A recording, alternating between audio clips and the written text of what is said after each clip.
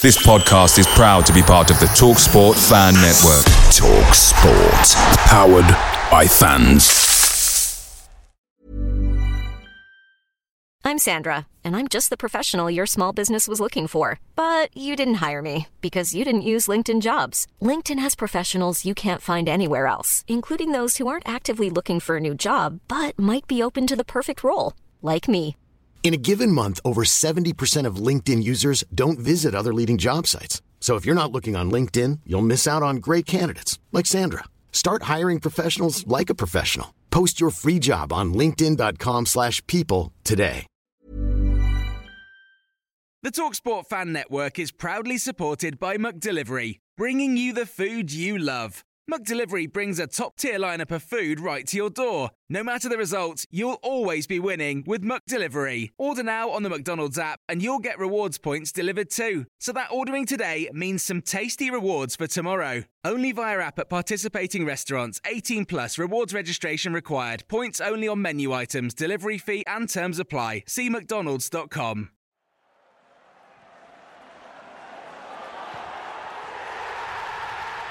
This podcast is a proud member of the Fan Hub 100. Football without fans is nothing, so we've partnered with Fan Hub to put fans first.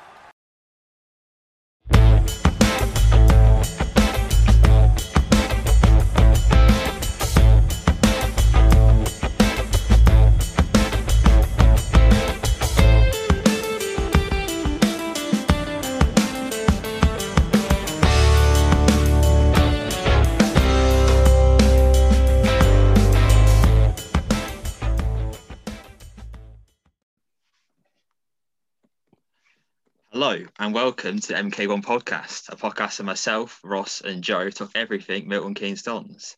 First of all, Ross, how you doing? Had a good day? Yeah, it's been one of those days at work, but excited for this opportunity. Yeah, it was certainly, so it's often we record, well, not often I should say, we record 2 podcasts in 2 days, but we definitely couldn't turn this opportunity down. And Joe, how about yourself? How you doing? Yeah, I'm really good. Yeah, really looking forward to this evening's episode. Yeah, it's going to be a good one.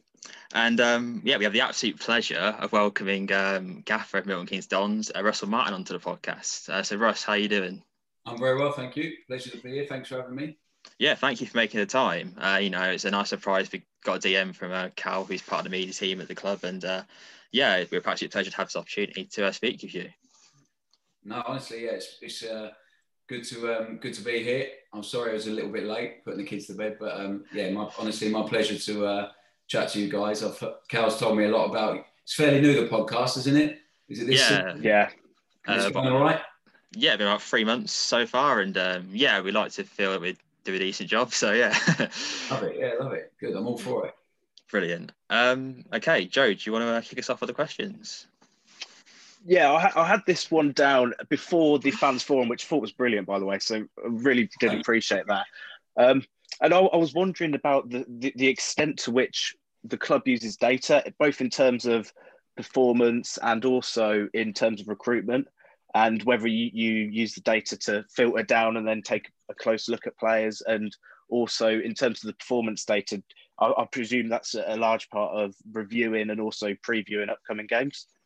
Yeah, I think you're spot on, Joe. So in terms of recruitment, that's exactly what it's used for, because otherwise it just becomes a complete minefield of subjectivity about people's opinions on players. So it's there's a few routes in really, and Liam's constantly, and I think Liam's up for coming on the pod at some point to explain it a bit better than I do, all the data analytics and stuff. But I think right at the very start of the process, at the foundation of it, is he has continuous data being fed to him about players, individual stats, team stats, teams in lower leagues at us that end up with similar stats to us, so reflect how we're playing and how players are doing within those teams and stuff like that. So it's then filtered down, and by the time it gets to me, Liam's and Ben have identified they know exactly what we're looking for now. So the recruitment strategy took a little period of time, because obviously we were sort of working out where we were going to get to, how quickly we were going to get there, what we lacked in the squad. Then the summer changed again. So we've got a really clear strategy of the kind of player we're looking for in each position.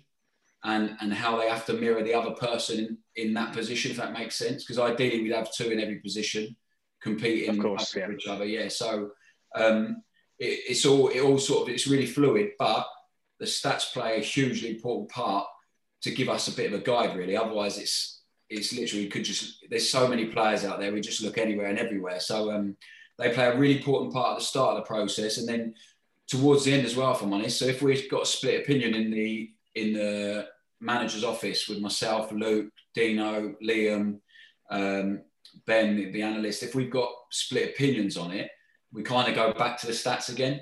And it's never ever going to be the defining factor, but it plays a massive role, because the more you look into that and the more importance you place on that, I think the less risk you have of getting it wrong. So we've got really clear in terms. So the stats can bring us some player that is incredible and it ticks every box.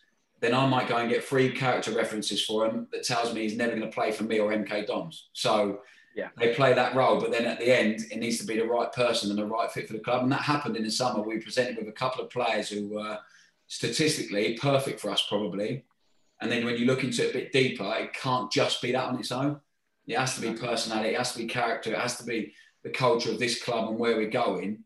And I'll quite openly say at this minute in time, in where I'm at and where the club's at, I don't want a maverick who doesn't buy into the team first. So we could go and get that, but if I'm going to preach to the players how important the culture and the team is and everything has to be the team first, and then I'll bring someone and go, hold on a minute, lads, well, this guy might win us a few games, it kind of doesn't work. So massively important. And then in terms of our stuff as well, rather than using it for the opposition, we kind of use it for us and where we're going with our performance. So of course, we look at the opposition, where they've scored their goals from, where they concede their goals, the minutes. So we get given all of that. And then it becomes almost like paralysis by analysis, is a really good term I heard throughout coaching courses. So we have to filter through what's really important to us. So it might be the stuff of how they're going to come and press us, or how they've been doing it, how many passes the opposition had before they make a defensive action. But then really the rest is about us, and it's about how aggressive were we on the ball? Was the ball speed really high? It's a stat I'm really big on. If our ball speed's high, how many passes we make in the minute, how many progressive passes we make, how many passes into the final third, and then out of possession, how quickly we win the ball back, how many passes we allow the opposition, where we allow those passes. So it's kind of for us really. And then because at the start of the week, we say to the players, what are going to be the key points for each game? But the key points for us, not the opposition. So the focus is 95% us, probably 5% them. And that's not, we really respect everyone we play. We make sure we go into detail. The players get everything they need, but I'm not ever going to work 5 days a week on stopping an opponent. I want us to bring our own identity to the game. So what are the key factors for that? And the key factors are brought by stats. So for us, the last performance, how we need to improve, and on the opposition stats as well. So what are the real key things, the 4 key points that are going to make sure we put in a performance that is going to be us and gives us the best chance of winning the game? So it's a long answer, but brilliant. Yeah, thanks for that. Yeah, it's good. It's really good to see, and I really did appreciate that presentation, and it's good to see that, because I mean, for me, is this something new that you've sort of brought in and championed, or has it always sort of been there and you've just ramped it up a bit? Well, I think you just try and use the resource you've got. I think Liam Sweeten and Ben, the head of recruitment and the analysis department, they're both, Liam's fantastic. So a real weak spot for mine, until I worked with Liam, until I understood everything, and a bit of a blind spot because I've never really had to do it, is probably the data analysis. And since I've worked with him, gives me an unbelievable understanding. I'm really process driven. I know people get fed up with it about me talking about the process, but I don't, I love that word. Yeah, for me, if the process is good, more often than not, the result will end up being positive over a long period of time. So he helps that, because we have something. I have a really deep feel and opinion about the game. So does Luke. So does Dean.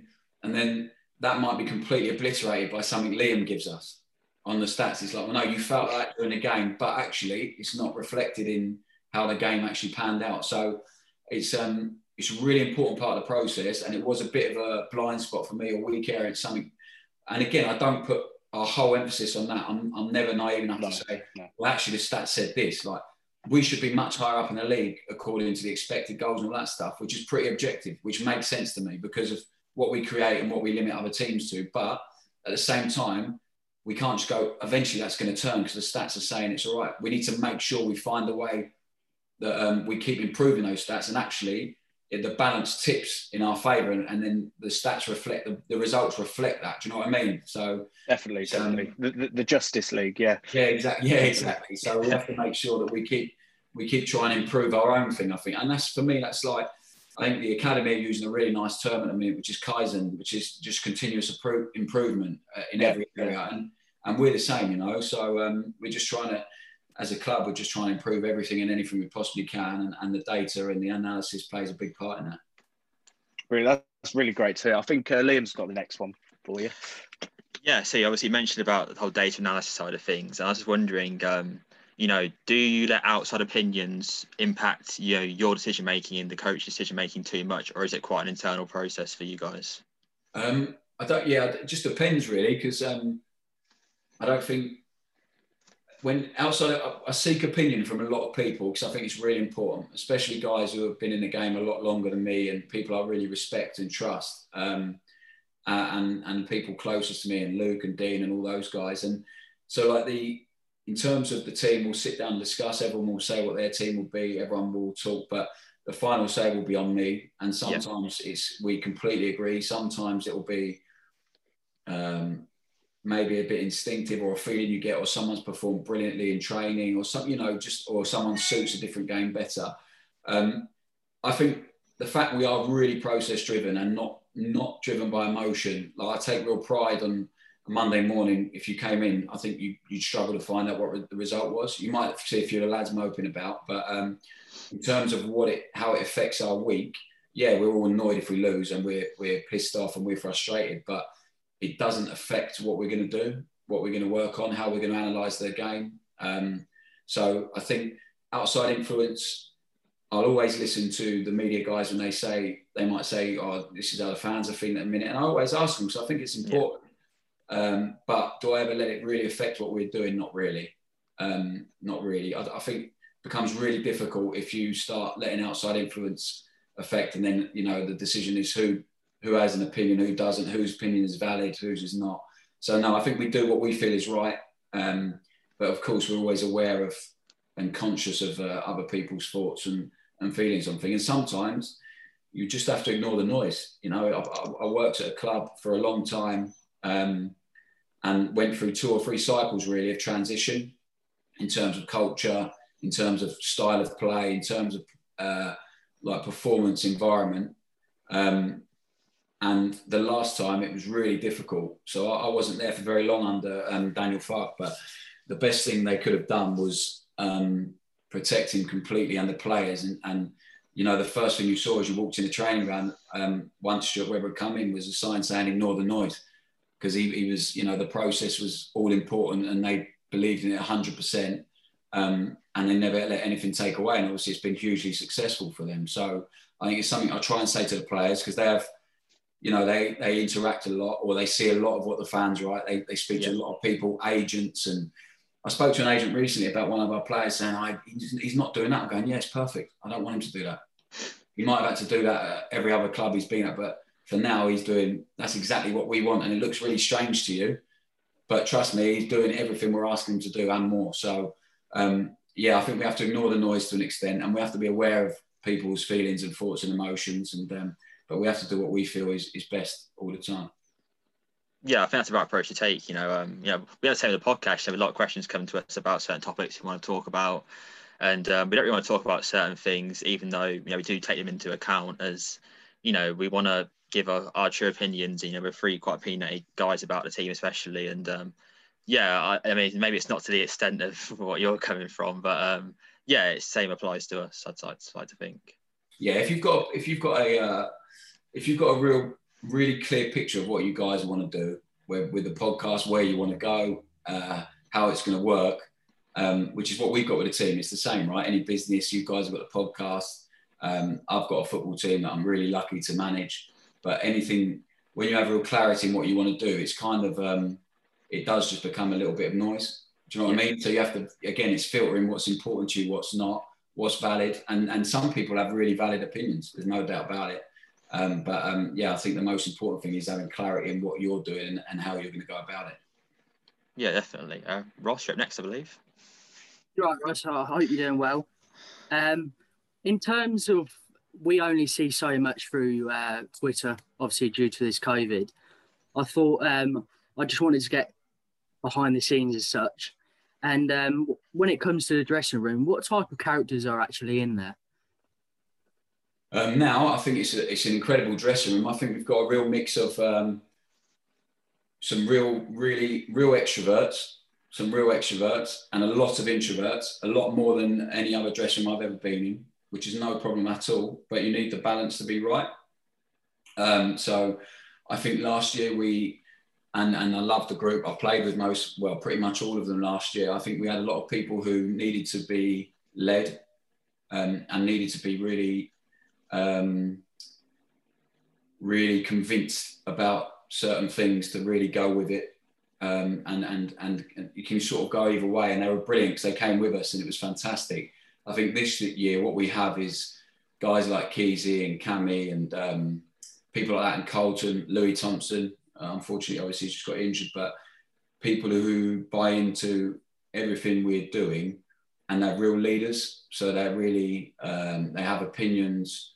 They lead by example. So when you're stronger characters, if you like, lead and do everything by the letter, do everything right in terms of professionalism, the way they behave, the way they carry themselves and conduct themselves, it becomes really easy for the rest of the group. Because it's like, if Richard Keogh can come to, and Cammy Jerome can come to MK Dons and still be as professional, still train every single day, still ask questions in the meetings and want to, and take criticism as well. If they can do that, then, unfortunately for Dave, Kasuma and Matty, and people like who are unbelievable, by the way, and they don't, but just using them because they're young for an example, but unfortunately they haven't really got any get out, any excuse for a let off. So, and I speak about it all the time, it is really demanding. We ask a lot of them physically and mentally. But when you have guys like that, the dressing room becomes really easy to manage, if I'm honest. They end up doing it, themselves. And it's just really important to make sure that we have, especially at the club and what we're trying to build with the identity of the team, it's really important we have those kinds of characters. And the young guys are just sponges at the minute. They're just learning off them, and they've improved dramatically as pros, as people, and as footballers. So I hope that continues. Goes on for the next one. Yeah. Right, it's a nice, quick, fun one for you now, Russ. You get to see all the boys in training, and different from playing on full-size pitches, who would you have in a five-a-side from the current Don squad? And you can include yourself if you want. You've got to choose. You can include yourself if you want. This will, I'll definitely include myself. This will upset a few. Go on, what would yours be? What would yours be? Mine, I think I'd have Nichols in a five-a-side because he's pretty hard. I'd have Louis because so often you see a pacey winger running up to him on the halfway line and he just stops them dead in their tracks. So I'd have Louis at the back, and then it's got to be Gladwin, Fraser, and I think Walker. He's quite skillful, so I'd go Walker up top. Like it. What about you, Liam? I would go with Nichols, Louis, Gladwin. You know what? I'd actually go with Harvey. I just like a little nippy player in five-a-side. Walker and Fraser. Yeah, that's my five. Ross, have you got one? When it comes to five-a-side, I've been pretty much just go through them. So I'll probably go with Fisher in goal, Keogh, and then I don't know. I think I would want David Kasumu in there for some reason. I don't know why. I just think he's good for a yellow card. Yeah. Yours is going to be a horrible five-side to play against. I don't know what formation this would be though. I think, and then obviously you have like Cammy up top. I'd just somehow fit Walker in there as well. Like it. Do I? Cal, I can't answer this. Surely I'm going to upset too many of the boys. Go with the staff team that won the Monday Night League, Russ. Yeah, exactly. Yeah. Okay. Can we discuss that? We won the league up at Central and MK, or I only played a few times to be fair, but bring out the big guns. Right. Let me have a look. Let me have a look at this. I'm gonna go no goalkeeper because we're gonna have no shots again. So I'm gonna play. I like it. I'm gonna play all the young boys, all the young and quick ones. I'm gonna play Matty, Steve, Dave. I'm gonna play Johnny Freeman, and I'm gonna play. Who else am I gonna play? Do I need an experienced one in there? Maybe. No, We've got yourself at the back sweeping up. Yeah, I'll play with them four. There you go, and just shout them up and they can run around them. Brilliant. Cheers for that. I believe that Liam's up next with a bit more of a serious question. Yeah, back to serious questions, unfortunately. Obviously, you had a pretty quick transition from, being a player at the club to, going straight into management. And it was 12 hours, I think. Yeah. So it can't go much quicker than that. But I was wondering, was there like any particular difficulties you had in that quick transition, or was it fairly smooth? Yeah, it was tough. I think the biggest difficulty for me was it really changes the dynamic straight away. So I tried to be the same with pretty much every single player. But straight away, when they come into my office, it's different for them, and I completely understand it. And I tried to be the same, and naively, I was still expecting it to be the same because I was going out with these guys on a Friday evening for dinner and stuff, before a game. But when all of a sudden you're in charge of picking them and dropping them and stuff like that, it does change. There's no doubt about it. So it was getting used to that change in dynamic in the relationship with some players, and also just I think the biggest challenge was just really trying to convince people that we could do it in a certain way out of the when you're in a relegation zone. So I think it was well discussed or whatever when I got the job that I've done my coaching badges. I'm just about to finish my pro. So it's been a plan I've had for a long time. It's come a lot earlier than I thought, but fortunately because of all that time spent learning and visiting other places and visiting other clubs and playing at certain levels and on the badges and stuff, I had a really clear picture of what I wanted to do. I think the difficult thing was going to be not changing for the players because I didn't want to do that, and I feel like I haven't really now. I think one of the strongest parts of what we have is the relationships I have with the staff and the players, but also sort of imposing your ideas and gaining respect in that way. Because I had respect in the dressing room as a player because of what I've done and the way I train, and I had an opinion on things, etc. But gaining respect then as a manager is completely different. So I had to show it just by being there and doing what I had to do and felt I had to do. So that was tough. I think the hardest part I've had to do as a manager already is releasing players. And releasing players that I knew really well and had such strong relationships with, really tough, really, really tough. I don't know if it will ever be that tough again because I had such a strong relationship with so many of those in the dressing room. So I think if you go somewhere else as just a manager, you don't get quite as connected to someone on that level. Do you know what I mean? Whereas you're not getting dressed with them every day in a dressing room, you're not sharing those experiences on the pitch. So it's probably a little bit different. So releasing some of those players and letting some of those players go in the summer made me feel sick because I hadn't seen them for a couple of months either because of COVID, and I couldn't do it face to face. So that was horrible. It was really, really tough. And it was made easier by those guys because they took it brilliantly. Like, they were so honest. We had good chat with a few of them. Some of them wanted to get off the Zoom call or the phone as quickly as possible. And then I got a text after, to say thank you. And it's been really enjoyable. So they were brilliant. And I'm still in touch with some of them now, which is great. Callum Britton rang me this evening just to check in and see how he was doing and see how we're getting on, which is fantastic. And, I want to maintain that with those players. They're just not part of us anymore, unfortunately. But that was the toughest bit for me, for sure.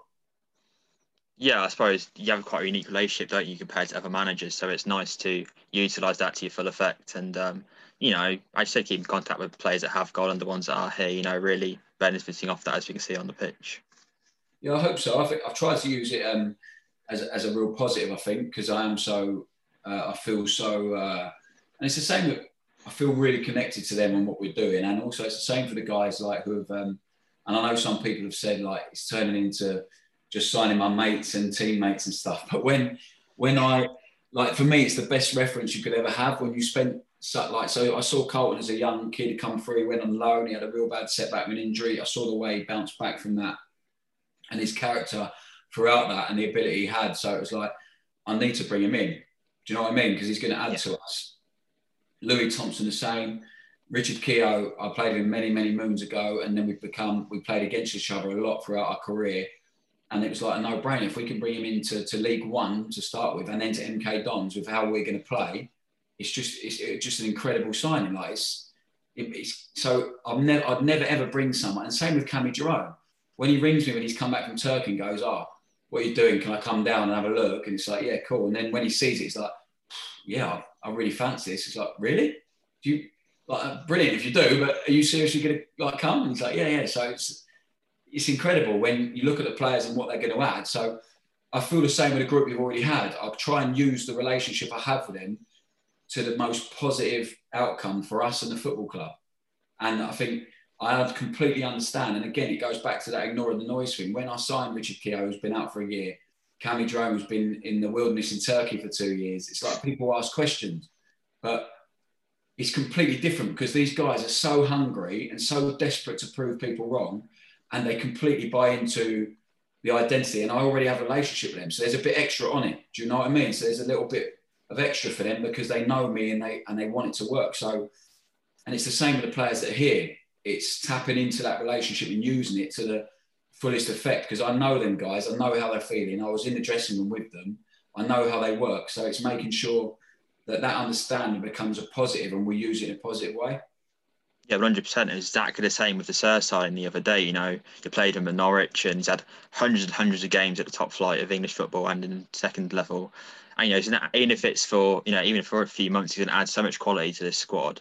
And obviously with the disappointment of losing Louis for a little while, it's, you know, it's a nice positive to come off a bit of a negative. Oh, yeah, I don't want to jinx anything, but it's incredible. Yeah, we sat in the office yesterday, me, Liam and Dean, we were like, we've just signed Andrew Sullivan. He was in the Premier League last season. Yeah, it's captain, wasn't he? But again, it's brilliant because he showed real interest in what we're doing. He'd heard about the stuff, about how we were playing. He had a few offers early on from the Championship. And he didn't just want to carry on playing in the Championship if it was a style that didn't really suit him and stuff. So it tells me that these guys, they've got no ego. They've all been in the Premier League. Kesey's played internationally, although not in the Premier League, but they've all been at such a level for so long. The fact they can put their ego to one side, because there are players that wouldn't, for sure. The fact they can do that and come and still be, for some, you know, I'm sure at some at first thinking, they're just coming for one last payday or whatever. They really don't need to. They really don't need to. And they are so hungry to prove people wrong, and they are more desperate than anyone to make it work. And I think you're seeing it now, the effects of Richard. Now he's fully fit and he's got his legs back after his injury. Yeah. He's been incredible. And Cammy's the same. And Cammy's still, trust me, there's a lot more to come from Cammy physically. He's still got a bit to go. And if you look at him already now, he's scaring the life out of people. So if he continues to get fitter, then he's going to be, I don't think there's a better one in the league for me. So we have to make sure we keep, but these guys are so helpful to the young ones as well. So we have to keep, if all the time, the fact that I was still a player very recently, I have to try and use that to our advantage and to the club's advantage, definitely. Yeah, brilliant. Ross, you're next, I believe. I think everything you've just said there, Russ, is music to our, especially all of our fans' ears, really. But change the topic. Anything which has really taken you by surprise since beginning of management? The amount of agents that ring, that call up. I want to change my number, I think. I just think I always said, you speak to these manager guys 24/7, it's so full on. And I'm going, no, it'll be easy to balance. You do your work, but you have to, if you're going to be successful, you have to give it everything. It's a lot. It's really long hours. The players don't see that. I never saw that when I was a player. You know, you don't appreciate if you're going to do it, if you're going to do it properly, and just the amount of communication with everyone. So I'm really conscious. You know, the first person who comes in my office, the the last person who comes in gets the same energy as the first person, which is difficult if you've had 40 separate conversations about, and 39 of them you didn't really want during the day, and you're waiting for the one that you do want, and by the time it comes, you're completely exhausted and knackered. So I think it's just been the full-on, the intensity of it. And also it's been in a really unique period for everyone, right? It's been during COVID and we've had lockdown and all that stuff. So it's, I think trying to switch off is really difficult. I have one day a week with my kids at home, and I try it on a Sunday, and I'll try and put my phone to the side. But even then you're thinking about the game and you're in a lot. So it's really, I have to really concentrate on being present with my family for that day. And the rest, it's 24/7, you know, it's how can we make MK Dons better? How can we make this player better? How can we do this better? And it's constantly analysing and auditing what you're doing, and just making sure. And Callum, you know, will probably vouch for that. We have so much conversation. We're in there for so long.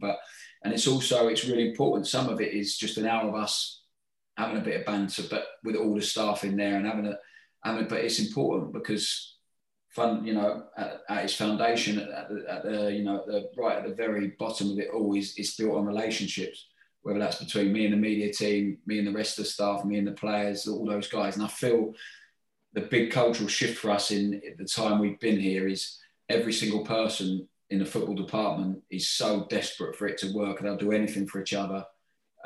We've really got each other's backs, and that means, you know, as much to me as anything else, really. I guess the win against Sunderland made the Sunday easier with the kids. Yeah, I think all our lives are a little bit more enjoyable and easier at the win on a Saturday. Again, it's difficult because I'm saying really process driven, but it does piss me off and it does hurt. And if it doesn't hurt when we lose, we're in the wrong game. But at the same time, yeah, it's much easier to walk around the park or whatever at the minute and chill out once having won a game. Even though I wasn't very happy with the second half, but that's another story. We'll take it. Improvement. Yeah. On to you, Joe. Recently, and I guess especially this weekend, with there not being any Premier League games, seems to be quite a lot of attention to how you're doing things, and like from, you know, a lot of people who I follow, quite a lot of people on Twitter that are into analytics, and so many of them are praising, but also at the same time there's been a few questions about the style. And how do you think it's a blessing or a curse that so many people are talking about it? And obviously we've seen that so many teams just don't even try and play themselves. They just sit back and try and stop us. So overall, do you feel it is a blessing or a curse to be praised and talked about in the media?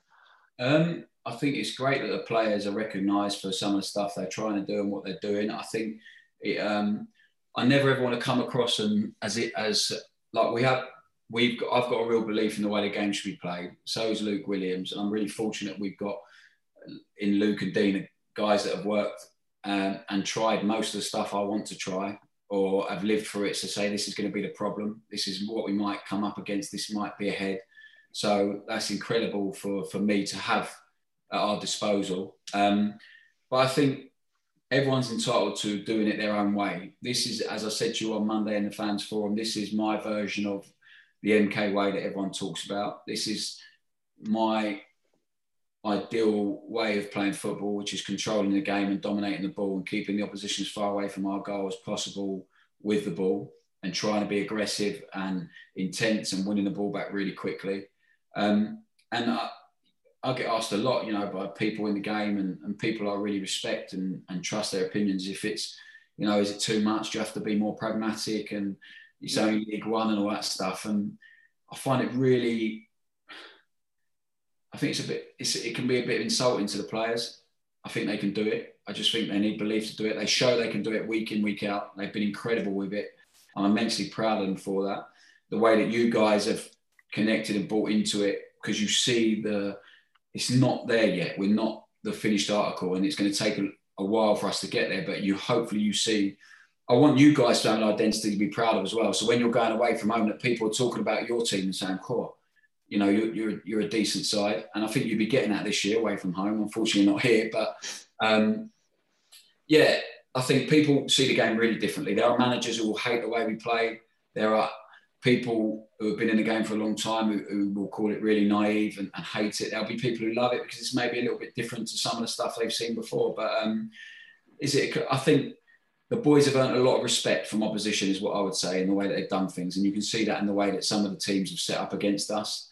And we're going to come up against really different challenges now, and we're going to have to keep finding solutions. And that's why we have to keep working on us, and what we can't ever settle and say, right, this is going to be enough. We have to keep trying to improve everything we do in and out possession.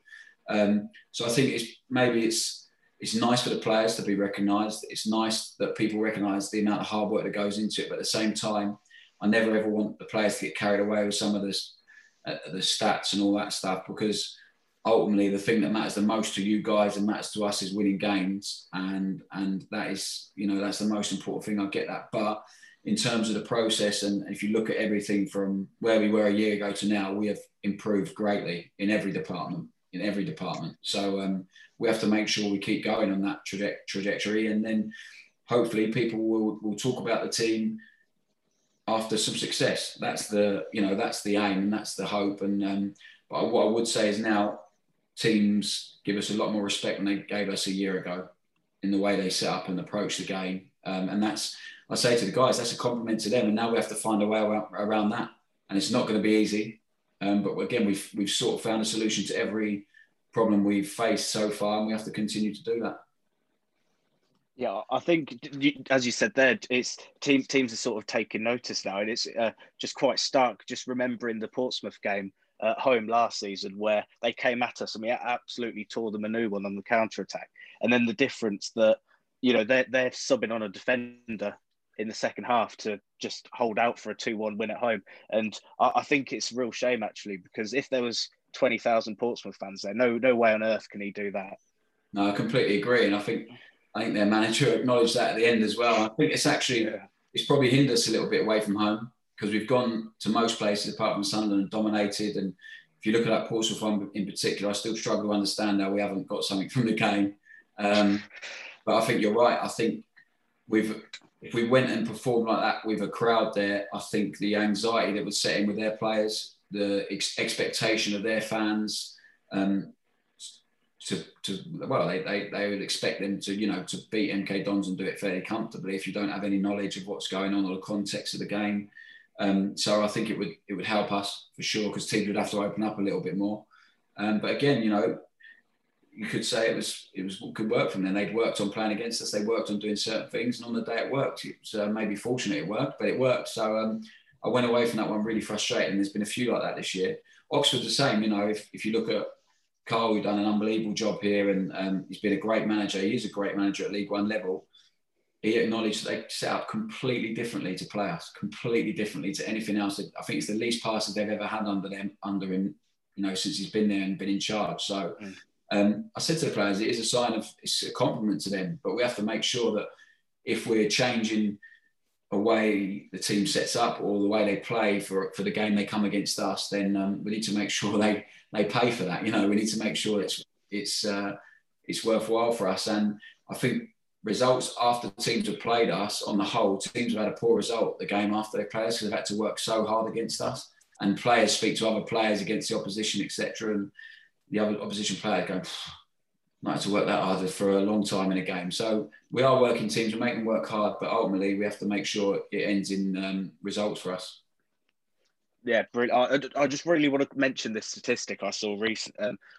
I mentioned it on the pod that's coming out tomorrow. But we've had 12 games and we've gone behind in 9 of them, and I think we scored equalisers in it's either 6 or 7 of them. And yet I think we've gone ahead 3 times, and every single time we've stayed ahead.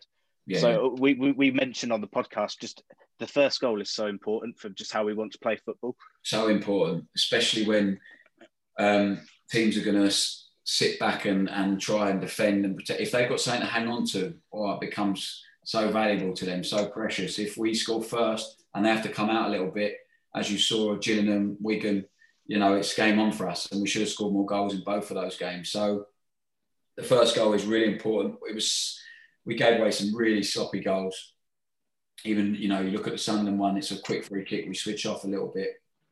But what I would say is I think we've given ourselves much more of a chance in that area now. We've set up a little bit differently. We've learned from a few things, and I think we look really solid as a team now. I think we are very hard to create clear-cut chances against, and teams have to work very hard to try and score, especially at home. If you look at the amount of shots we've actually conceded on target at home, it's lowest in the league or something, isn't it? Yeah, it's been really low. So we have to make sure we continue that. And we just have to make sure that stats like that are backed up with. Because you're right, if we score first, then I think we become really difficult to play against. But the thing I love about the players is that resilience. If we've gone one down, they've shown so much character on numerous occasions. Exactly, yeah.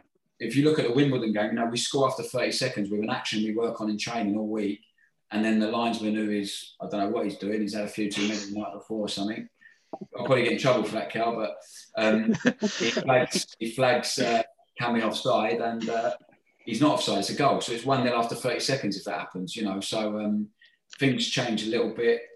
So, yeah, we're working on it and we need to make sure it doesn't happen. And we need to make sure if we get the first goal, we just keep going and keep. And, even when we went in front of Sunderland, it was a different kind of win, but we still created the best chance in the game with Scotty Fraser. So we have to make sure we continue to work on things and keep improving. Yeah, just quickly, Russ. Sorry, Joe. I got a question regarding has what sort of coaches inspired that type of play style you have introduced at the club? Is there anyone in particular that you say that really influenced that type of play style in particular? Obviously there's managers I've played under have had an influence on how I do things, how we do things day to day. Some really good stuff, some stuff I really didn't like, so stuff you sort of think I'm not going to do when I become a manager. In terms of like the purest football I love to watch and enjoy watching, I think there's one guy who's one of the greatest there's ever been, and that's Pep Guardiola. There's no doubt about it.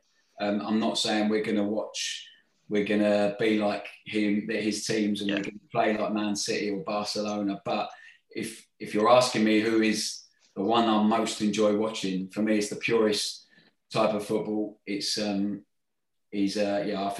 think I love watching it. It's genius. So we can listen. If you have to try and, I don't think we emulate people, but you have to try and steal bits and things and from other people. And I think for me, I love, Liverpool, great, Klopp's amazing, but for me, in terms of style and footballing philosophy and stuff, it would be that man, yeah. Ross is up next. Yeah, he is. Do you guys disagree with that? I see Joe sort of maybe. I'm a Klopp man. Man. I love Bielsa as well. Yeah, Bielsa's amazing. He's influenced Guardiola a lot. So yeah. They're both. It's just, I think the City Leeds game this season was just absolutely mental. I thought it was a brilliant game of football. What's it about Klopp?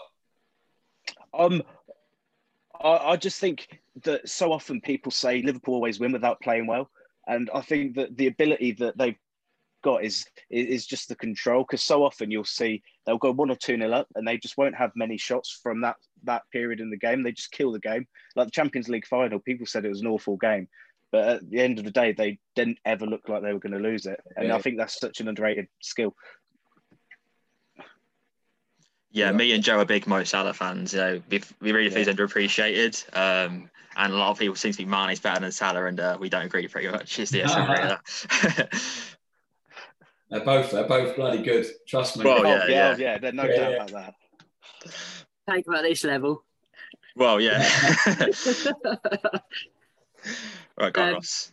Going on my question. Manager aside, what would you be if you weren't a footballer? Good question. Well, before I went on trial at Wycombe many moons ago, I was going to America on a scholarship, and I was going to study journalism and politics. I'm really into politics. Will I be a politician? Probably not. But I think I would have stayed in sport. I would have been a coach. There's no doubt about it. I was coaching kids already then. I'd got my level 2 really early. I loved it. So I would have stayed involved in football as much as possible. I don't know where I would have ended up, but I would have stayed involved in sport in some way, and tried to, I think just tried to impact people in some way, and help change people's lives positively in some sort of manner. I think, without being too cheesy, but that would have been the aim. I think, to go in something down that route. They can't get rid of you out of sport then. No, I don't think so. Joe, you're on the next one.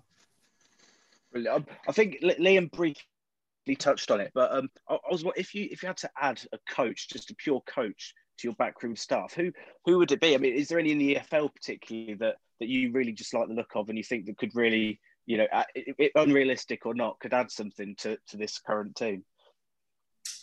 Well, I look at, if you're looking through the EFL and the Premier League, I love what Graham Potter's doing at Brighton. I think they've gone for a real transition in terms of style, and that's taking time. But I think he's brilliant.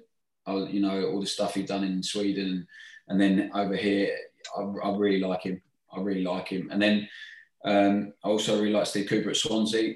I really like what he's doing with the team. So I often watch games and watch bits and Y Scout of other teams and how they're doing. Similar teams who have a similar sort of philosophy on as what we do in terms of possession and stuff like that.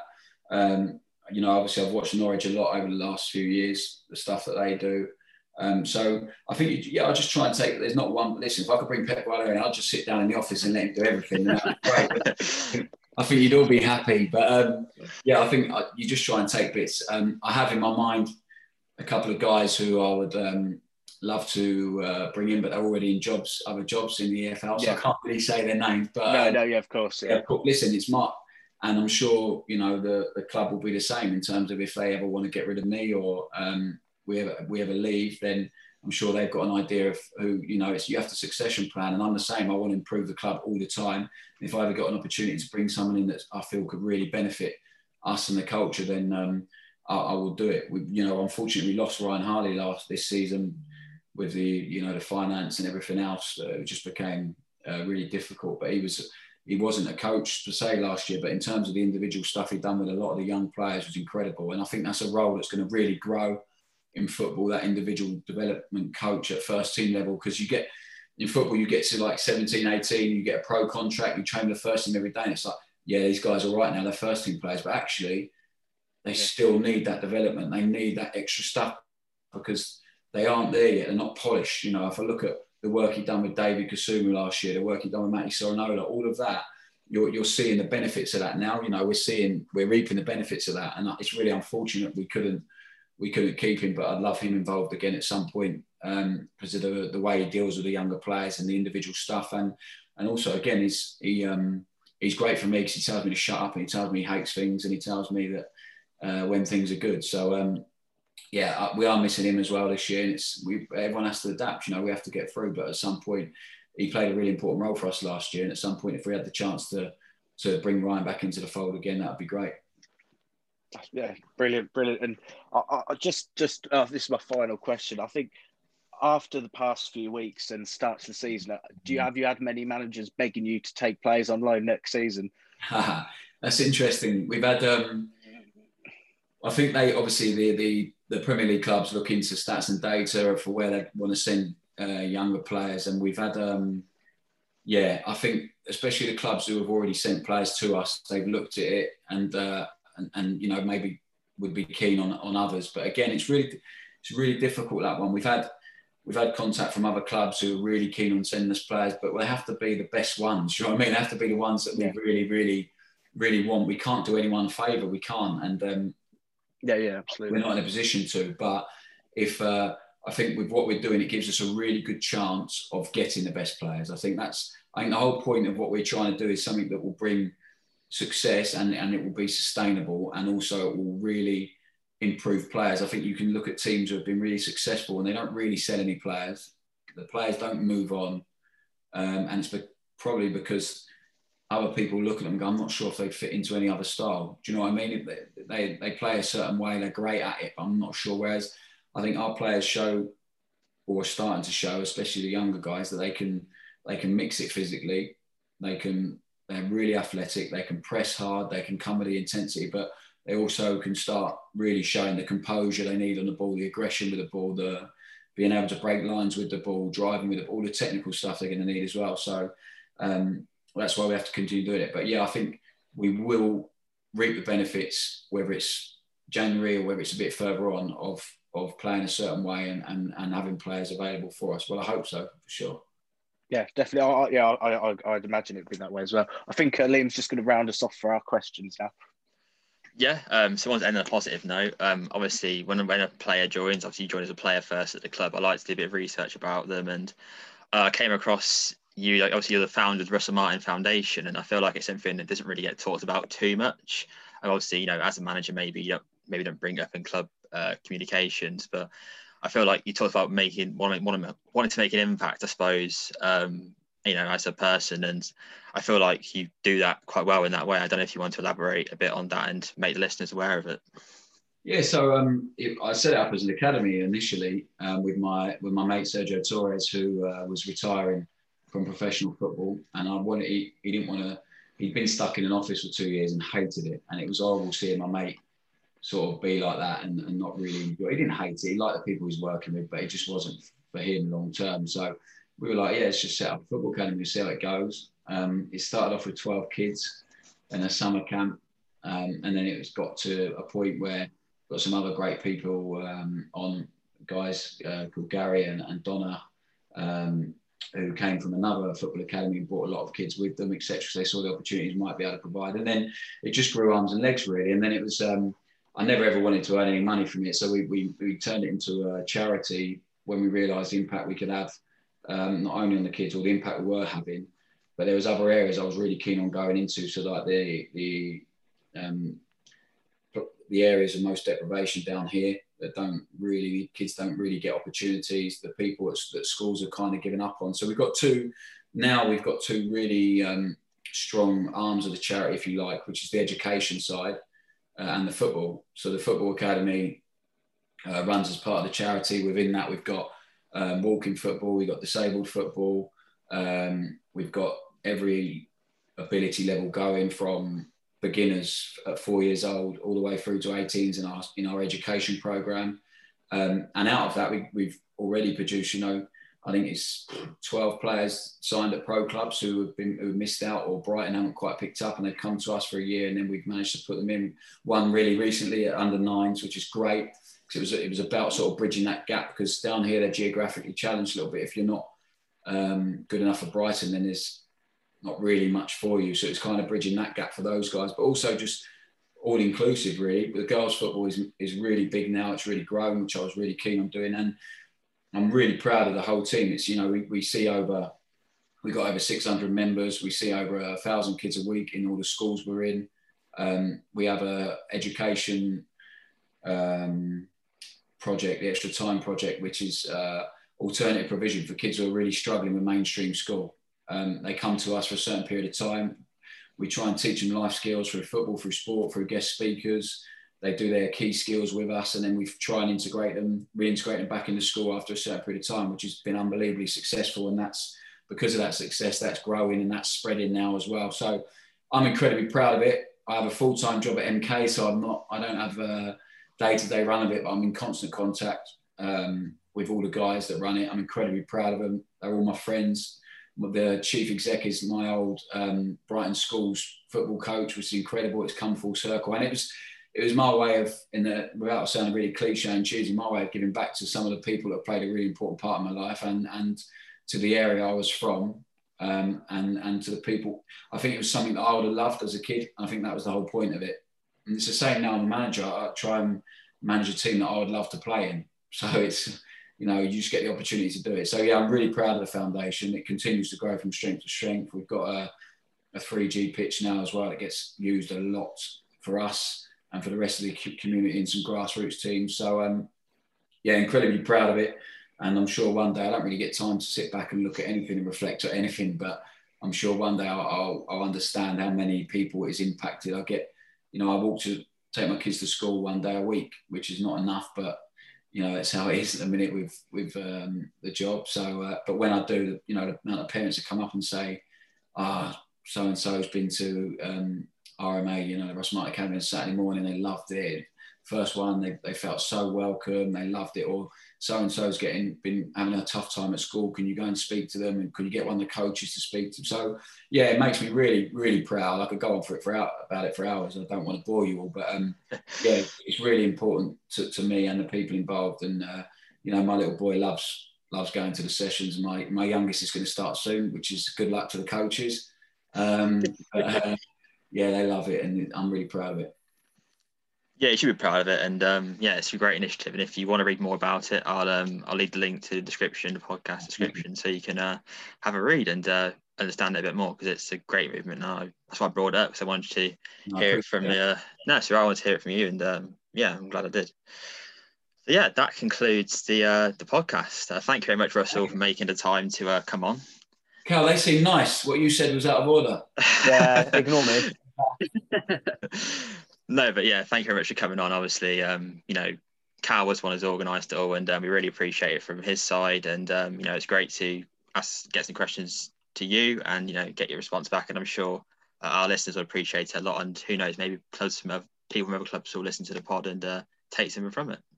I hope so. As I said, I'm really grateful you've had me on, and I'm so humbled and grateful for all of your support. It's been incredible, and I know it's not been easy. I know it's been a tough time for the whole club, but I hope we can give you a team to be proud of again. I hope we can continue to improve, and I really believe we will. So thank you for your patience and for your support. It doesn't go amiss. So yeah, I'm really grateful for that, and thanks for having me on. It's been good. Yeah, no worries. The past 3 or 4 seasons have been a bit difficult, but it's nice to see, with yourself at the helm, that the club is going back in the right direction and hopefully at the leagues again, eh? I hope so. I know. That's difficult time. Yeah, exactly, all the time. Apologies for this dark bedroom, by the way. We've just done our house up. This is turning into my office, so there's nothing here in a minute. But next time we speak, end of the season, there might be. Yeah, definitely. Well, thank you very much for listening to MK1 podcast. As usual, if you could rate, review and subscribe, that would mean a lot. It gives us a lot of feedback on what we do well and what we don't, and how we can improve in the future. So yeah, that's it for this episode, and come on, you Dons.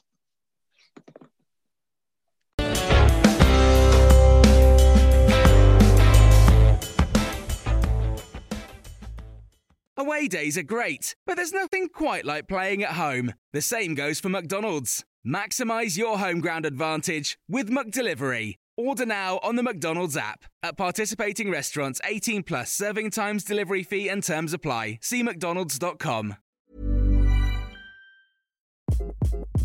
Hi, this is Craig Robinson from Ways to Win, and support for this podcast comes from Invesco QQQ, the official ETF of the NCAA. Invesco QQQ is proud to sponsor this episode, and even prouder to provide access to innovation for the last 25 years. Basketball has had innovations over the years, too. We're seeing the game played in new ways every day. Learn more at Invesco.com/QQQ. Let's rethink possibility. Invesco Distributors, Inc. This podcast is proud to be part of the TalkSport Fan Network. TalkSport. Powered by fans.